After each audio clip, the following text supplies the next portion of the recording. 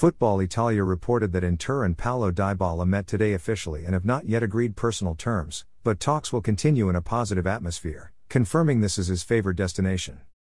The Nerazzurri declared interest in the Argentina international, who is a free agent after leaving Juventus this summer. His agent Jorge Antun and several intermediaries were seen entering the Inter headquarters in Milan. According to Sky Sport Italia, the first formal offer is a 4-year contract worth €6 million per season plus bonuses.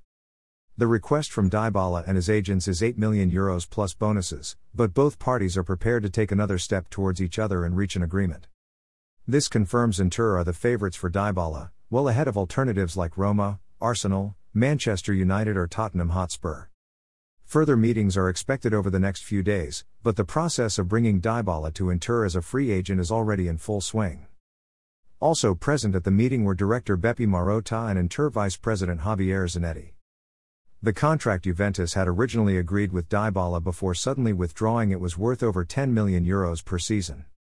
Adapted from Football Italia.